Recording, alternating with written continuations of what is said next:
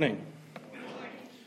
As I said in the first service, I'm going to try my hardest to not touch this cord so you don't get that awful raspy sound from it on our microphones here. My name is John. I am a member here at, I should say partner here at Hydrant Church. I am not Pastor Tim, nor am I Pastor Anita. They are still on their sabbatical. That August 25th, that'll be their first Sunday back with us, so we hope you all will come out for that. But they are currently on sabbatical. We had dinner with them last week, and it seems like they're having a really good time, relaxing, and Tim has been writing, so we're excited to see what they'll bring back with us on August 25th. But we're excited you guys are here today. And I'll be honest, the sermon that I have for you guys is not the one that I was planning. I had one planned out when Tim talked to me about filling in this Sunday, and God just kind of hit me with this, and I'll be honest, this sermon that I'm giving is something that I have personally struggled with this week, and so I'm probably just kind of really preaching at myself right now, but you all get to hear it as well. So, but what that is I'm talking about a verse that has been spoken about by Dustin, who filled in for the first 4 weeks, Pastor Josh, that filled in last week. They each brought up this passage, and it's about this idea of what it means to truly worship. And I think when we talk about worship, we think automatically, well, we go to church. Yeah, I worship. I go on Sundays sometimes, and, sometimes I'll serve elsewhere, but, I worship at church. But I want us to challenge that idea of worship being just something that you go to. But rather, worship is something that we should exude, something that we should be living out daily. It's a lifestyle. And so what I want, and I guess be the catchy title for this, is to worship without walls. What does that look like when we take our worship out of these four walls and into our communities, into our families, into our workplaces, our schools, everywhere we go? What does it look like to worship? And there's a passage in Scripture, as I said, that we have been talking about. It hasn't been really the focal point, but each of the past two pastors have mentioned this. And it's found in Micah chapter 6. But before we get to that, let's go ahead and pray. Dear Heavenly Father, Lord, I thank you so much for this beautiful day. Father, I thank you for bringing all of us here to sing praises, to worship you, and to hear your words. So, Father, I pray that these words are not mine, that they're yours. Father, that I decrease as you increase. I ask this in your Son's most precious name. Amen. So if you'd like to turn in your Bibles or on your phone apps or whatever to Micah chapter 6, verses 6 through 8, I am actually using the Message translation, Message version. So if I'm reading this and you're like, this does not sound like, that's why. It's a paraphrase version. So Micah chapter 6, how can I stand up before God and show proper respect to him? Should I bring an armload of offerings, topped off with yearly calves? Would God be impressed with thousands of rams, buckets, and barrels of olive oil?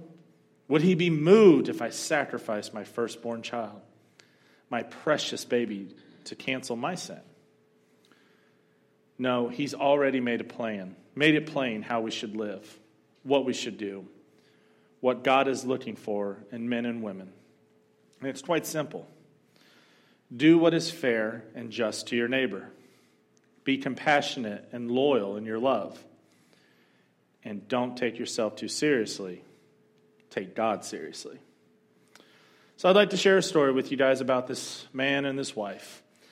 They are going out to one of those restaurants that has on the menu salad bar and steak. You know what I'm talking about, where the guy comes out and tells you when to stop cutting that steak.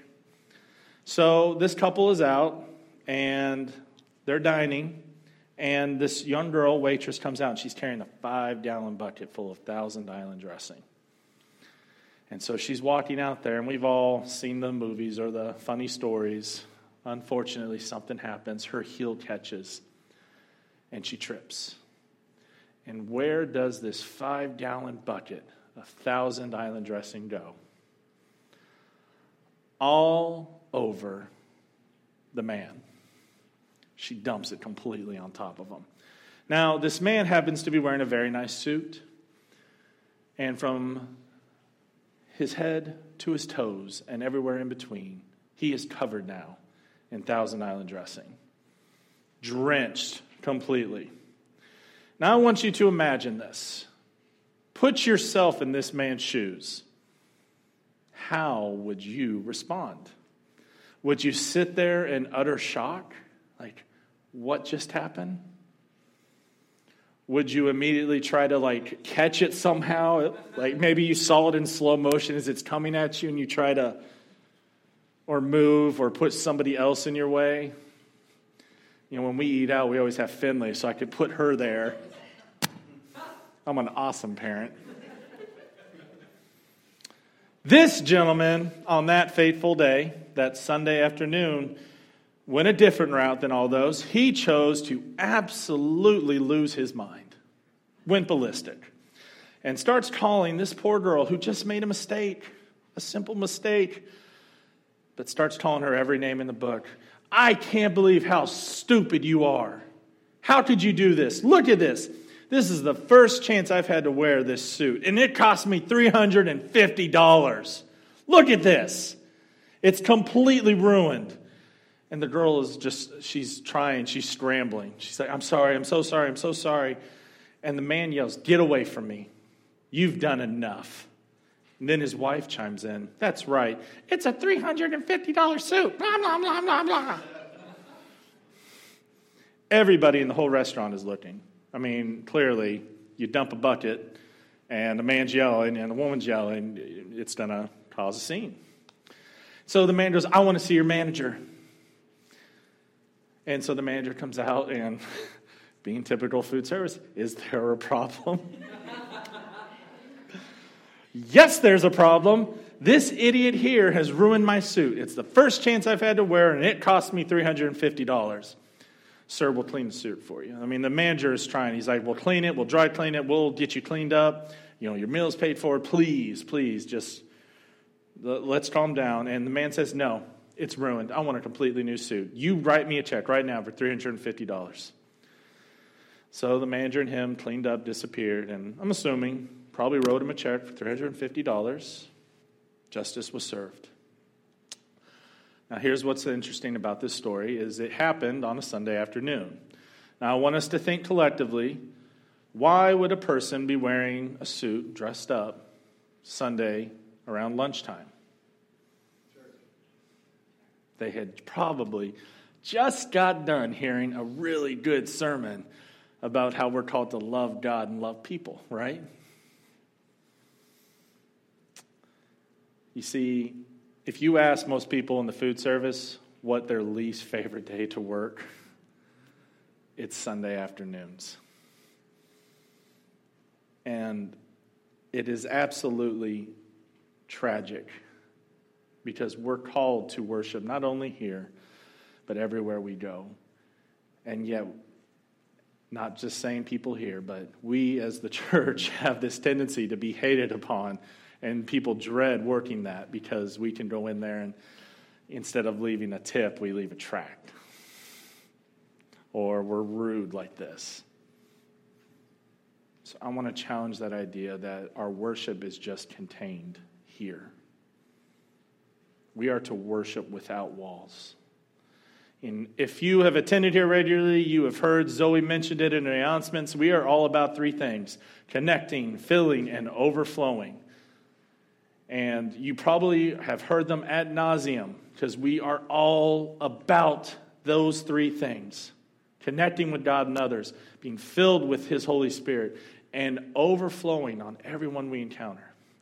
So if you're new here, you're going to be hearing about it. And we hope that you are encouraged to do the same.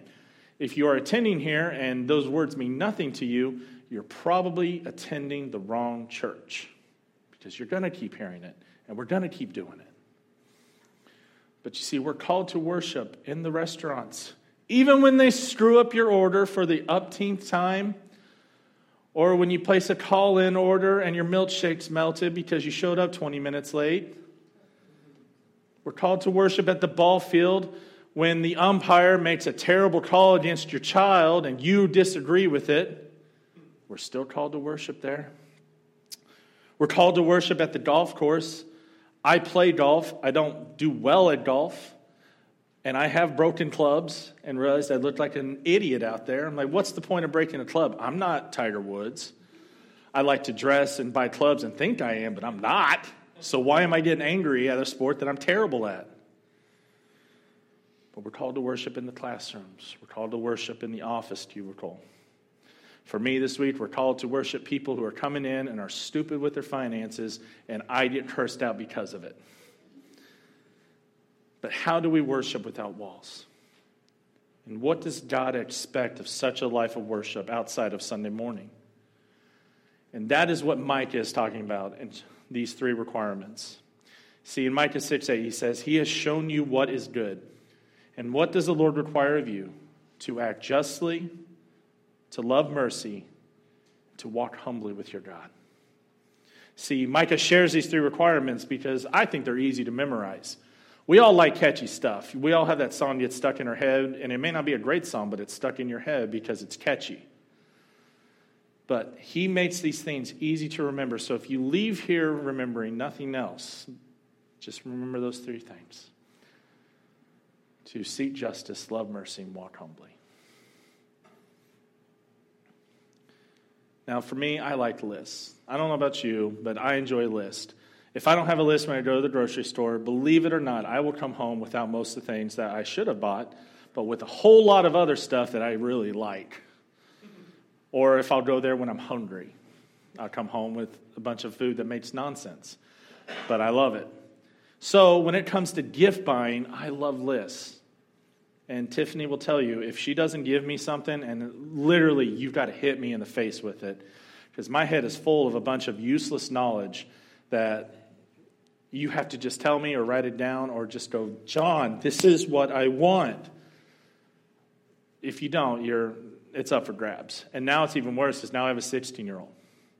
But fortunately, she likes making lists too, and she filled up my Amazon last year. So I need lists. And so that's why I enjoyed this paragraph or this verse from Micah, because it says it right there. What does God require of you?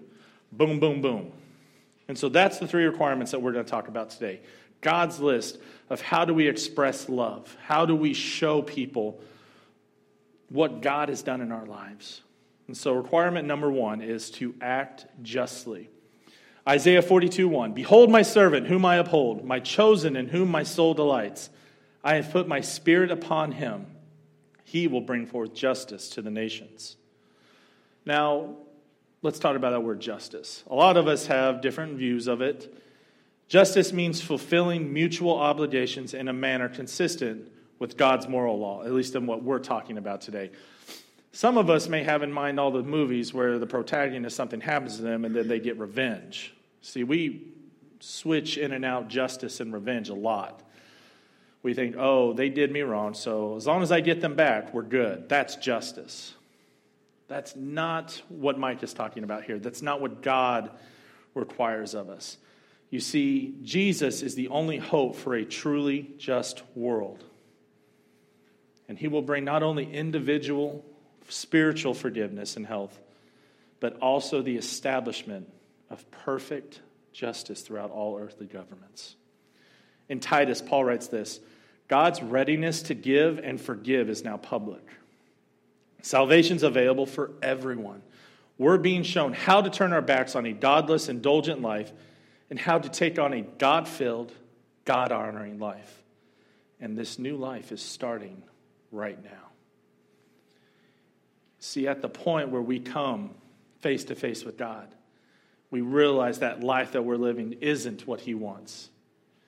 It isn't that best life. He welcomes us into the family. He forgives us of our past. And he sets us on a new path. He provides justice for us. Yet some of the items on his list go against the general culture or standards of our world. See, we're taught, or at least we're shown, that in order to, if something's done wrong to us, we do wrong back. Jesus says, no, you're to turn the other cheek. We have enemies. We have people we don't like. So our natural tendency is to not like them. to speak ill against them, to hate them. But yet Jesus says, no, love them. But not only love them, pray for them, wish well for them. A prime example of this idea of Jesus' justice, seeking that out to help others, is found in John chapter 7. It's a passage that most of us have at least heard of. If you know of anything of it, it's about throwing rocks. But in this passage, a group of an unruly mob, we'll call them that, has brought forth this young woman, caught in adultery. She's done wrong. And I want us to note that it's just her brought forth. And if you know anything about adultery, it usually takes at least two to tango, and only her is brought forth. But these people are screaming for justice. Because the law back then states that if you commit adultery, we get to pelt you with rocks until you die. And so they're bringing her forth to Jesus. Not only are they trying to seek justice against her, but they're trying to catch Jesus in this, because this goes against what Jesus is preaching. This idea that you are forgiven if you follow after me. If you seek after me, I will forgive you. And so they bring this young woman forth, throw her on the ground, and are screaming, Jesus, it's time. Judge her. It's like they're expecting Jesus to be like Judge Judy. Bang that gavel, yell at her a little bit, and then sentence her. But what does Jesus do? He gets down on the ground. And there's significance to this. He's not just doing this because of, I'm tired and I want to get on the ground. He gets down on his knees and he starts writing in the sand, and we don't know what he's writing. We have no idea. He could be playing tic-tac-toe. He could be writing himself a memo, grocery list, whatever. He is on the ground writing, and these people are screaming. They're probably like the irate ballistic man who just had $350 suit ruined by Thousand Island dressing. And so finally, Jesus looks up from the ground, and he goes, okay, I'm ready to cast my judgment. I'm done writing. He says, all right, you who has never sinned, you perfect people here that have brought forth this woman, as long as you have not sinned, you can pick up that rock and you throw right away. And so the people are just kind of like, and then Jesus goes back to the ground and starts writing again. And so one by one, these people just start leaving because Jesus has caught them in their own sin. He's just informed them, yeah, you can judge as long as you have not sinned. And so one by one, they all leave. And finally, we are left with just the woman and the only person who had the authority to cast that first stone. And the woman is just in shock, afraid, has no idea what has just happened. And so Jesus looks up from the ground and comes face to face with this woman. And I wanted us to remind ourselves why he was on the ground. And I don't believe it was to draw in the sand, but it was to be face to face with this woman. Because a lot of times when we like to cast judgment, when we like to seek justice against other people, we like to put down. We like to look down on people because they've done something I haven't been caught in mine. And it's not just literally looking down, but figuratively, we put people down.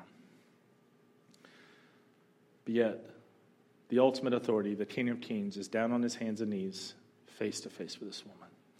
And he asked her two simple questions. Where have your accusers gone? And has no one condemned you? And this woman is sitting there face to face. And we all come to this moment with Jesus, this face-to-face experience. We will all face that, where we stand before our Savior. And she says, no one, sir. No one is. I'm sure I would be lost for words, but she's no one. They're gone. And Jesus responds to her and says, neither do I. Neither do I. The only person that could have chucked that stone at her, and this is Jesus, so I'm assuming he's got a good right fast arm. Probably over 100 miles an hour. The only person qualified to throw that stone at her said, I do not judge you. I love you. You are forgiven. But from this point forward, don't do it anymore. See, Jesus has set her on a new path. He has given her godly justice, not earthly justice, where people wanted to condemn her and kill her, cast her out. Jesus says, I forgive you. I love you. Now from this point on, seek after me. No more of this. He forgave her and showed her his everlasting love and mercy. You see, that's Jesus' speciality right there. That's his justice giving out. He is able to take wasted, ruined lives that the world sees as unsavable, as outcasts, and he saves them by his grace. And then he restores them with his love and mercy. The problem was with these people, and most of them claimed to follow after God. They went to church on Sundays. When these people had the opportunity to show love, they chose to show judgment. See, worship without walls begins when we act justly, when we live by God's standards, not our own. Like I said, I told you I struggled with this week because at my job I had a hard time not wanting to judge people and cast them out for their stupid financial decisions. I struggled with this week. But despite the circumstances, what has just happened, Jesus had these people screaming at him. He canceled it all out, and he just focused on the woman. See, when we're going through our chaos, when we're feeling that, Jesus is focused on us. And so let us not be the people in the crowd screaming, crucify. Not be the people in the crowd screaming, condemn, judge. We're called to show love and mercy, to show God's justice, not our own. Requirement number 2, to love mercy. Love others with God's heart. God's cry for action continues all throughout the Old Testament, throughout the New Testament. It is that theme that just goes through, flows through Scripture, is his love for us. And to love mercy, it's an interesting item. The word love refers to that loyal love of a married couple, that agape love. The word mercy refers to God's love to those in his family. So to love mercy is to love others with God's heart. In Hosea 6:6, Hosea writes this, I want your constant love. I don't want your animal sacrifices. I would rather have my people know me than burn offerings to me. Once again, going completely against the cultural just customs there. Kings would want you to come forth and give me gifts. Give me things. Show me love. It's very much, there's a book out there called The Cat and Dog Theology. The cat says, come, worship me. Respect me. Bring me things. Whereas the dog theology is, let me love you. Let me worship you. And it goes completely against the culture of that time where he says, I don't want your stuff. I don't want your sacrifices. I want you. I want your heart. Writer John Ortberg tells a story about a young man. His name was John Gilbert, who lived in California. And when he was 5 years old, he was diagnosed with muscular dystrophy. He was told that it would eventually destroy every muscle in his body. And finally, giving him about 10 years to live, it would take his life. Now, John Gilbert passed away at the age of 25. But while alive, John experienced a lot of exclusion and cruelty from his peers growing up. Kids can be cruel sometimes. So can parents, so can people. We get into a mode or a mood, and we can be very cruel. But at one point in John's life, he was named the representative for everyone with his condition in the state of California. Kind of a big deal. He was flown to Sacramento and got to have a private meeting with the governor along with his mother. And then that night was invited as a special guest to a fundraising event put on by the NFL. And so John was able to go and meet all these awesome NFL players, and they would show him their Super Bowl rings, which fit around his wrist. I mean, it was every kid's dream. He was living it out, having a great time. They were celebrating him. But that night, there was an auction like I said, it was a fundraiser. And one thing got John's attention very quickly. There happened to be a basketball signed by the Sacramento Kings. And I'm assuming when this story was written, that's when they were good. And so they were having an auction. And you raise your hand when you want to place a bid. And John's hand was raising every time to place a bid, and his mother couldn't stop his hand from going up.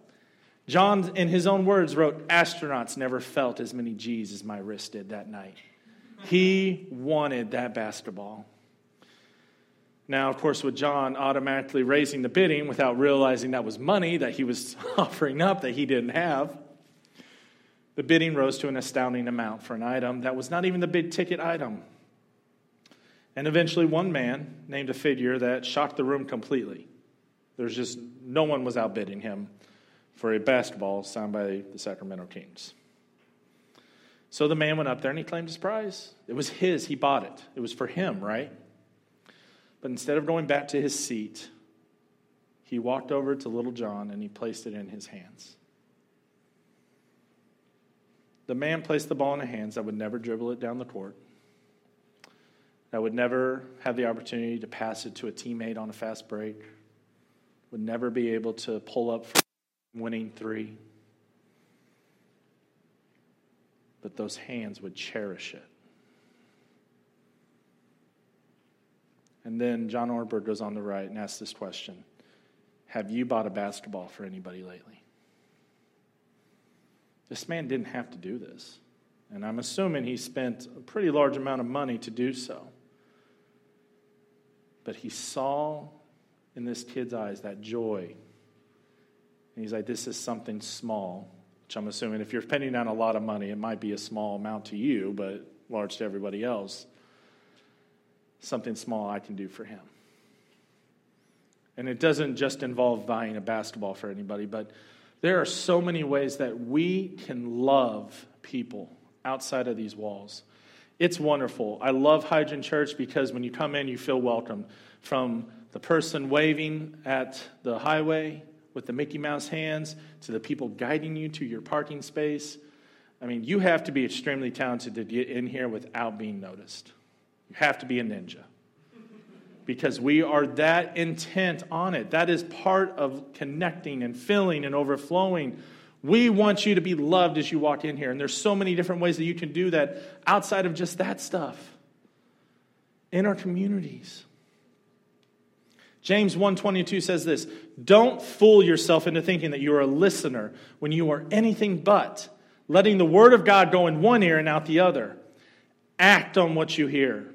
Those who hear and don't act are like those who glance in the mirror, walk away, and 2 minutes later have no idea who they are or what they look like. We talked about this last week. Pastor Josh was talking about being doers of the word. But what are we if we just come in here, hear a great sermon, and then go out and blow up some poor girl for making a simple mistake?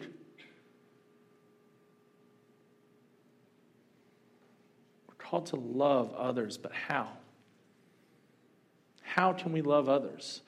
And can I just tell you, there are so many opportunities just in our community alone where you can go and be a blessing to other people, where you can go love them. And there's plenty of things that our church does that you can be a part of. We do a Saturday morning food pantry. Our teens last year, instead of doing a summer camp, went on a week-long missions trip just serving our community.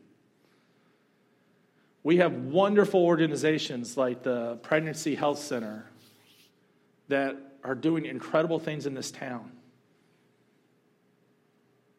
There are so many ways. Those are just a few. We can love people. For Tiffany and I, what we chose, what we felt called to do was foster care. Now, I don't know what really goes through parents' minds or, couples' minds when they go, oh, it's time for us to reproduce and have another child or have a child. Because I was a little bit scared to have children. Tiffany was gung-ho. She was all for this. And I'm like, pump the brakes. Let's breathe a little bit. I'm like, sure, we've kept our dog alive for 1.5 years, but those are much easier. If we get upset with her, we can put her outside. I can't put the child outside. But we chose to do this. And the reason we chose it, we both felt called to it, is we read some statistics that I'd like to share with you. More than 415,000 children are in limbo, waiting to see where their future will go. Of those, 108,000 are available for adoption and are waiting for a family to say yes to them. Yet for more than 22,000 kids, and this was back in 2013, that day never came, and they aged out of foster care as adults without a family of their own, without a support system, somebody to cheer them on or love them. And if that wasn't enough, 14% of children in foster care live in group homes instead of a foster family.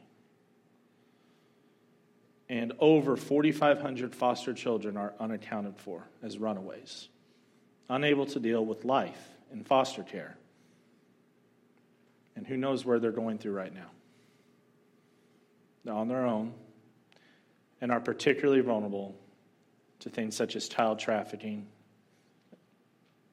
and other just mind-boggling, awful things. We felt called to this. Not everybody's called to foster care. We're not all called to do the same thing, but we're all called to do something. Because if you can read Scripture and if you can attend church and hear these messages and go home and do nothing, then sleep in. Because all you're doing is just wasting an hour of your day. Because if you have been impacted by the Word of God, if it has truly touched you to where you have accepted Him into your life and you're saying, God, I'm tired of that old life. I want this new life. I want what you want for me. I want your heart. Then you can't read over some of these things and go, I've got to do something. Over 100 times in Scripture, it states to love the widow, the orphan, the poor, the weak, the outcast, the forgotten. Over 100 times it says that. So perhaps God's inspired word is trying to tell us something. Like I said, I'm a little dense, but that's pretty obvious. Over 100 times. Jesus says in Matthew 5, chapter 7, you're blessed when you care. Because at the moment of being careful, you find yourselves cared for. We're not all called to do the same thing, but we're all called to do something. For Tiffany and I, it was foster care. And has it been easy? No. Has it been challenging at times? Yes. But most parents can say that. But has it been the most rewarding and incredible thing that we've done in our lives? Without a shadow of a doubt.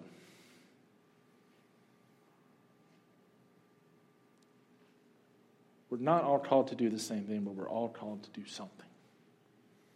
So I want you guys to think about, what is it that God's calling you to do? Like I said, for us, it was foster care. For you, it may be helping with Habitat for Humanity. Maybe you're good at building things. For others, maybe it's just being hospitality, going somewhere and just loving on people, giving them coffee or just speaking with them. Hold a door open for somebody.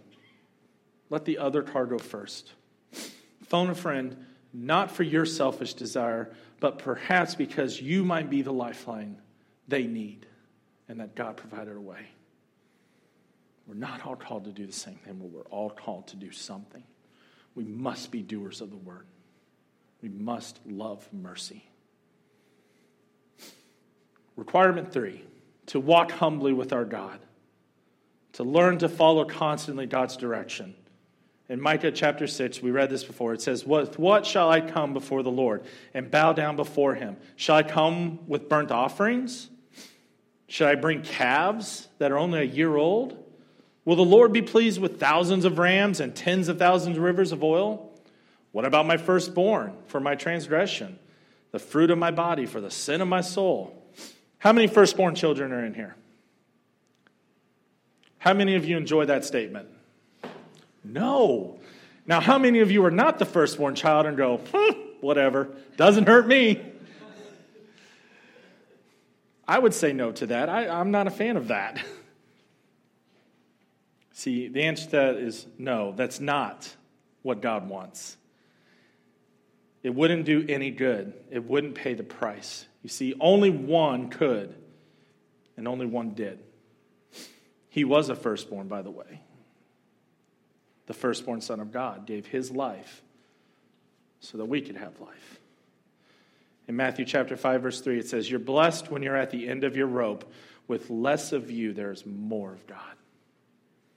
With less of you, there is more of God and his rule.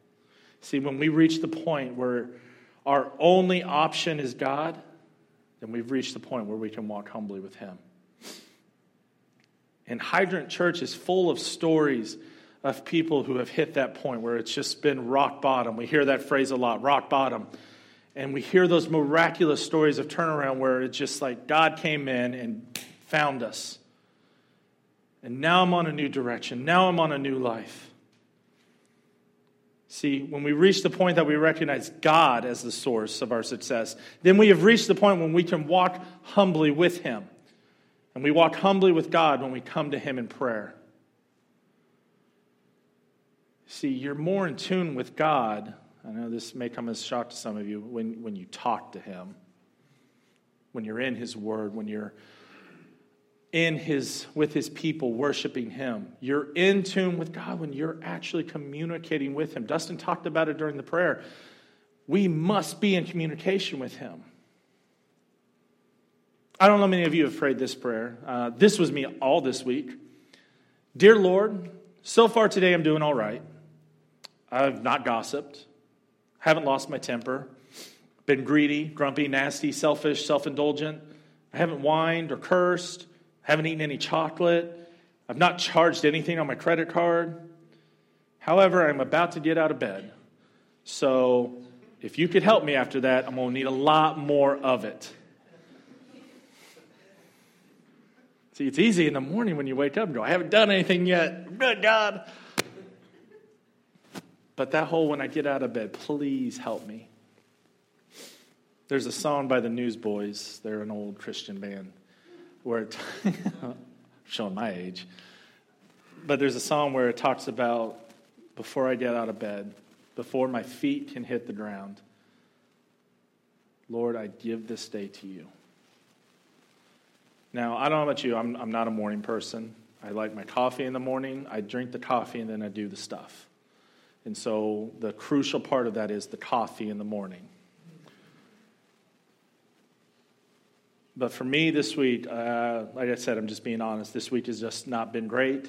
I work at a credit union, and the first of the month is awful because that's when a lot of people, military, disability, Social Security, they get their paychecks. And they are lined up out the door at 8 o'clock. We open at 9. And then they're rude all day. So it's just a wonderful, real enriching environment to be in. Between Thursday and Friday, I only got cursed out 7 or 8 times. Just super fun. So as you can tell, it has been just easy to worship without walls this week. It's been difficult. But yet, we're still called to be humble. And I have found that in these moments and in these times when I am struggling with showing God's love is in the moments when I am not in his word. In the moments when I wake up and instead of going to him in prayer, I go, I don't want to get up. And I hit the snooze 5 times. See, time in prayer and time in God's word daily sets the focus of the day. Take such time to say, God, this is the day that you have made. It's your gift. Help me to use it wisely for your glory. Or, Lord, it's going to be a long, long day. I need your help and direction. To just take those first few moments in the morning, even before coffee, and to just say, Lord, this is your day. Before my feet hit the ground, give me the opportunities to seek justice, to love mercy, and to walk humbly. And God gives you those opportunities, and he humbles you. I was able to do an internship in the Philippines for 3 months between my junior and senior year in high school. And I know for my teenage daughter, she thinks I'm super old, but I can remember my high school years. I can remember trying to wear the cool clothes and have the cool flip phone because there were no smartphones then. I know that's hard to believe. But I can remember I felt called to ministry. I was like, I'm looking forward to this trip, but I had no idea what God was going to do on this trip and the amount of humbling I needed. Because I went from my normal complaints of, Mom, you bought the fake brand Pop-Tarts and not the real brand, or to, I had to buy the cheaper Nikes because these ones were a little bit more... Just your typical teenage person. And went over to the Philippines, where 98% of the wealth is held within 0.5% of the population. And the population of just Metro Manila, where we were serving, was 5 million. I went to house churches that had 3 walls. Now, I know what you're saying. You're missing a wall. Yes, they were. 3 walls and a partial ceiling where an entire family unit of anywhere between 5 to 10 would sleep, eat, do everything. But yet, their focus was loving God. You see, they had heard this story of Jesus. They had been impacted by it. And they weren't just being hearers of the word, they were being doers of the word. And so if they could help people, they did. And I sat there and went, how many times did I complain that I stayed up too late on Saturday and didn't want to go out and do something? I came back with the humbleness of going, these people love God. And their love is there because maybe they had hit that rock bottom, but they had completely devoted their lives to that. That's what I wanted. It was a wake-up call for me to be humble in my attitude, to be humble in my selfishness, to get rid of it completely. See, when we're in the Word, God reveals these things to us. But how? How do we do these things?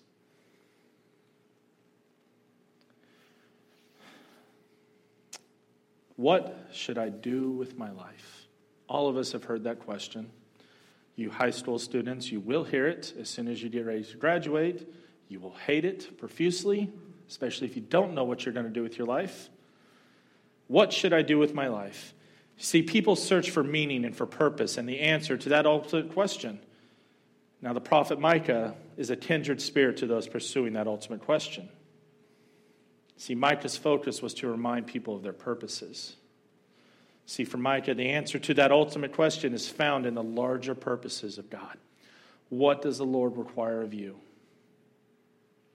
God's answer is to act justly, to love mercy, and to walk humbly. I want those words to echo with you as we close. Because there might be some of you that are adults in here and trying to figure out, well, what do I want to do with my life? What does God want from me? Like I said, we're not all called to do the same thing, but we're all called to do something. And so that is my challenge, my plea for you today is figure out, prayerfully ask God, what is it you want from me? How can I seek justice in my daily life? How can I love mercy with everyone that I encounter? And how can I walk humbly with you? Those 3 things. How can we incorporate that into our daily lives? And it's going to be different for each and every one of us. But as we talked about last week, don't just be hearers of this. Don't let this just go in one ear and out the other. Act upon what you hear. Because if God has touched you in any way, this is on your heart. It's at the forefront of your mind. It is in everything that you do. And will you be perfect at it? No. I just told you, I'm up here speaking about it, and I screwed it up all week. And this is what I was preaching on. I need this daily reminder that even when I'm dealing with frustrations, even when I'm having those selfish moments, that despite my selfishness, despite my ugliness, despite my idiocracy, God loves me. He sent his son to die for me. He wipes the slate clean and points me in the direction that I need to go. How can we seek justice? How can we love mercy? How can we walk more humbly with our God? Let us pray. Father, I'm up here stepping on my own feet. I mean, you tell us in Scripture, you spoke through Micah, that what do you require of us?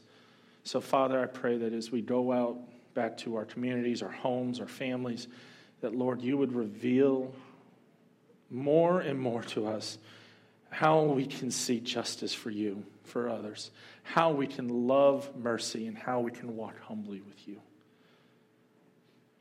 And Father, there might be times when it just flows and it's easy to do this, and there might be others where it's just like, Father, I need your help in this.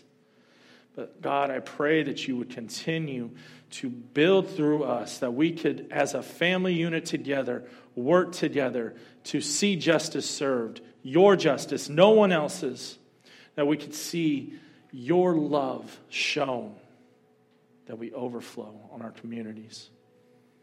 That, Father, we constantly are in your word, are in communication with you, that we walk each and every day more and more humbly with you. Father, thank you for your love.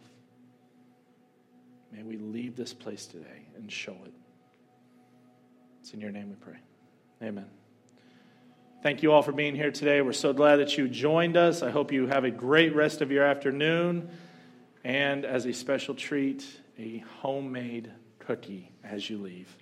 Have a good day.